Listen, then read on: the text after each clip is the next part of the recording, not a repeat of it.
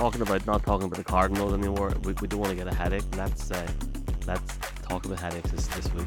And I have got a really, really messed up pick for you boys this week. And there's no way you're gonna guess it. Mark, if you can guess it, you can have my credential for Sunday. Well, I had a credential for Sunday. I just can't make it on time. But if you give us, I know, but you've got a very good reason why you can't go. Like, I mean, you're busy. Having the birthday over in Paris, thanks to the Scottish and Irish. Well, congratulations, sir. I mean, like, Paris in October is definitely a great place to take your partner. Yeah, I know. We're going up the Eiffel Tower at 3 o'clock on Saturday, and I've been hearing about it. Will I have a bit of sparkle in my pocket? I'm like, give me a break. There's no way. It's like whoever can believe what they want can believe what they want. But it's like we're in Paris for the rugby. It's just a complete coincidence. That's also right after my 30th birthday. But I have a player, and I'm letting you guess yours that I know you won't guess. So I'm wondering, should I say my player as your player? Because what are the odds of it being that? Is it Kwity Paye of the Indianapolis Colts? It's not Kwity Paye. All right, go ahead. I don't know who it is. Jason, your guess. Well, go for Jason. Oh, no, I'm not even going to try. There's too many players in the league for this. Well, is it CJ Stroud? I've been very vocal. It's not CJ Stroud, but I've been very, very vocal about. I've been really enjoying the Houston Texans picks that you had. Tank Dell, and the week before that you had the wide receiver Nico Collins. And oh my God, sorry, I know we're not supposed to talk Houston Texans in this spot, but like that team, that I said that Steelers game, that Steelers Texans game was the toughest game to pick last weekend, and it sure was. And I only was paying so much attention to it thanks to you like highlighting the Texans. So yeah, you should go for CJ Stroud because he's balling right now with those players around him. I'm not like, the funny thing is, like, you're almost like a mind reader. I was thinking who we're going to pick for the segment earlier on, and I ended up I was looking at the Texans, and CJ was going to be one of the guys I was looking at to pick, and I didn't pick him. So well done. Look, I've been very down on the team that I support, and before, like, people in the airport on Sunday thought I support the Steelers, so something's definitely working there. But I am a Denver Broncos fan. So look, the good thing about the Broncos is in the last few years they've found great unrestricted free agents, and like one guy that's worked out at the time for them was a guy from Colorado, and Philip Lindsay. He came in and made such an impact as running back for this team. When I seen Jaleel McLaughlin come in last week after Javonte Williams went out, he had over 100 yards on a difficult afternoon, you could argue, in Chicago, more difficult than it should have been. So much better than so much better than Samjay. I can't pronounce this lad's name. Perrine? Samaje Perine, isn't it? Perine. Well, here's a lad that's been credentialed for 2 Super Bowls who can't pronounce the running back. Don't say that too late. Perine. He's only 5. He's only 5'7", but he's so fast.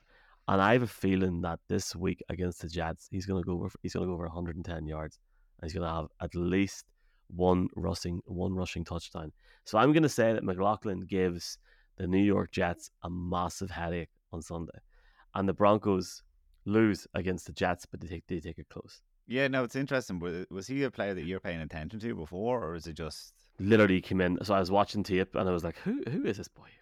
Because like it's one thing where like it's been hard to focus too much on a team you support when they're so bad, when you're looking at so many different elements that we have to look at to be ready for stuff like this here. But when he came in, I was surprised at the level of his performance. Frankly, it seems like a great pickup for a team that didn't have a lot of draft picks this year, and gets a guy in as an unrestricted free agent. And yeah, props to Sean Payton and the Denver Broncos. Didn't think I'd say that. It was not a game I was going back to watch, and then I was just on fantasy, struggling at the moment. Jason put up the second most points I've ever seen in a fantasy game against me this week. I was like, where do I improve the roster? Where do I go churn? And his name came up, McLaughlin. I was like, where did this guy come from? Denver Broncos? Of course, I'm not going watching that game back, but yeah, he seems to have balled. He sounds like a dairy man. No doubt, yeah. McLaughlin. Do you want to go ahead, Jason? With your man? Good. Yeah, no, I was going to say, yeah, boys, go ahead. I think there's like a 2-second delay in the Wi-Fi. So the people in the podcast are going to find this hilarious. One of you boys go ahead and give me your headache pick. Go for it. I suppose I mentioned Kwity Paye, so I might as well go with it. And Kwity Paye, defensive end for the Indianapolis Colts. Why I think he's a headache. Look, not the nicest way to describe why he'd be a headache, but he's in concussion protocol this week, after displaying symptoms after their game this weekend. But I kind of want to use it as a way to highlight the Indianapolis Colts pass rush that and the headache is for Tim Kelly, the Titans offensive coordinator, how he's going to scheme around it, because the Colts, I guess, are underrated. Their sack numbers, I suppose, are tied 5th in the league, with Dallas behind Ravens, Chargers, the Bills, and I'm going to put an asterisk beside the Seahawks, who obviously got 11 of their sacks in one game. But they've had plenty of contributors. DeForest Buckner, Samuel Epukon, Taven Bryan all have 2 sacks. And I suppose when you're going against Ryan Tannehill in the most, well, can I say the most, but I suppose the Titans are up there, right, as one of the most hot and cold teams. And they can be hot and cold when they played the Cleveland Browns, who they just couldn't contain Myles Garrett, and they look like a horrible team. So if the Colts can do that, especially to Tannehill, who's just having his worst year ever. I mean, his pass rating is only ahead of Zach Wilson, Daniel Jones, and Joe Burrow. His touchdown to interception ratio, 2 touchdowns, 4 interceptions, is only ahead of Daniel Jones. There's pressure behind Ryan Tannehill as well. Like, we kind of forget that Will Levis they traded up to get him 33rd in this year's draft. And I suppose they're going to want to, there is going to be pressure eventually to come up. And I'm not saying all of Tennessee's, problems on their bad days are linked just to Ryan Tannehill, even though he is having that poor year. But certainly he's going to be the one that, the fans are going to get on top of, because those fans really believe that they'll get out of the division this year, and they don't want that skid to happen like they had last year. So I suppose it's just in a divisional game, that's what the turning of the game could be for me, if they're able to make Ryan Tannehill play in one of those uncomfortable games that we've seen out of him this year. Whereas I suppose if Kwity Paye is out, I know you have 3 other guys that are able to get to the quarterback and have shown that this year, but I suppose it's just one less headache if he is out of the game. Jason, who you got, pal? Yeah, geez, I like those picks, lads. Going to the opposite side of the ball that you went with, Mick. Don't mean to kick him out when he's down, but Vance Joseph's life just seems like one permanent headache at the moment. And you may think it's going to ease slightly with a New York Jets offense that isn't exactly terrifying coming to town. But I think there's one name who's due a big game, Garrett Wilson. It's a name we probably thought we would be talking about more by now. Of course, just, the issues Jets have faced have prevented that. But his and when the team does poor, it's tough to make headlines yourself. But he hasn't been too bad himself. He's been solid each game. His biggest game was against the Cowboys for 83 yards, where they got absolutely destroyed, of course. But Zach Wilson looked improved against Kansas City on Sunday night.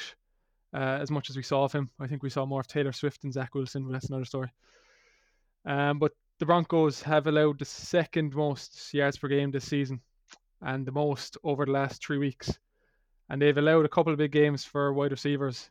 Tyreek Hill had 157 yards. Jacoby Myers went off for 81 of the Raiders. DJ Moore last week had 131. I feel like Justin Fields might have been playing a mini revenge game there. He might have heard the podcast and heard mixed comments on himself, because he looked like an absolutely different player last week. But yeah, I think this week now against what looks like a very, very poor Broncos defense is a great opportunity for Garrett Wilson to take off and get the headlines that he deserves. So hopefully him and Zach Wilson can connect and get that chemistry going. Yeah, it's a shame, because coming into the year, I had touted Garrett Wilson, as an absolute home run all-pro, and that was based on obviously having Aaron Rodgers there. So after the year that he had last year, he wanted to back it up. He's been off to a slow start this year. It must be disappointing for him personally. So yeah, I mean, as someone that was really impressed by him, I want to see that magic, that electricity come back. So I hope that Zach Wilson can deliver on it. Zach Wilson, sorry. Well said, my man. Let's look at one of the biggest games of the weekend. It's in Sunday Night Football. But before we do that, I just want to very quickly state that Michaela reckons that the Vikings are going to beat the Chiefs on Sunday. And I reckon, to back her up, I reckon that the Rams are going to beat the Eagles in LA this Sunday. So there we go. I mean, gents. the Rams. You pick the Rams over the Eagles if you want, but oh wow. I mean, yeah. Kirk Cousins is undefeated in October. Right? See, if we're just basing off facts like that, I mean, just give me the Chiefs all night long. That's crazy. It's insane that he's undefeated. I look, it's a bold take, but can you imagine the turnaround of their season if they actually done it? It'd be incredible. I don't know why. Like, I was watching Matthew Stafford's sort of playing third and fourth down like on Sunday or Monday just on tape, and yeah, give me 30 to 35 points for the Rams at home on Sunday, and see if Jalen Hurts and the Eagles can match it. Why not? Let's go back 2 years in a row. The Seahawks are undefeated since Mina Kimes had her baby, so I suppose they're not losing again this week. They're on a bye also, so congrats to Mina Kimes. That holds true. Analytics. Let's talk about Sunday Night Football. So obviously the Cowboys going into Levi's for an absolute key game, obviously for both teams, more so markets to historic franchises, to huge teams in the history of the NFL. But in terms of modern times, you got Jerry Jones coming out and saying that he's going to compare their performance team on team to see exactly how close the Cowboys are to the Niners, because he views them as the favorites for the Super Bowl at the minute. This is a huge game, and thankfully the Chiefs aren't playing, so NBC can't refer to Taylor Swift more than once. So looking forward to it. This feels like not the first time we're going to see them play each other this year in such a big nighttime game. It's a rematch now of the game that happened in the playoffs, which ended famously in a certain way. Look, for me, very quickly on this, Christian McCaffrey is the obvious analytical journalist. Let's talk about the main player. 4 touchdowns last week. He is insane. I feel like Brock Purdy's not being given enough love. He was so efficient last week. He's doing what he needs to do. And for me, he's clearly taking it up a level. This Niners team has got everything. The big question for me is, can they take it down the stretch? The Cowboys done what they had to do last week. They they recoup after a defeat to Arizona Cardinals, and they get anytime you win by that amount of points, regardless of your facing, is impressive. The Cowboys are looking as if they're on a roll.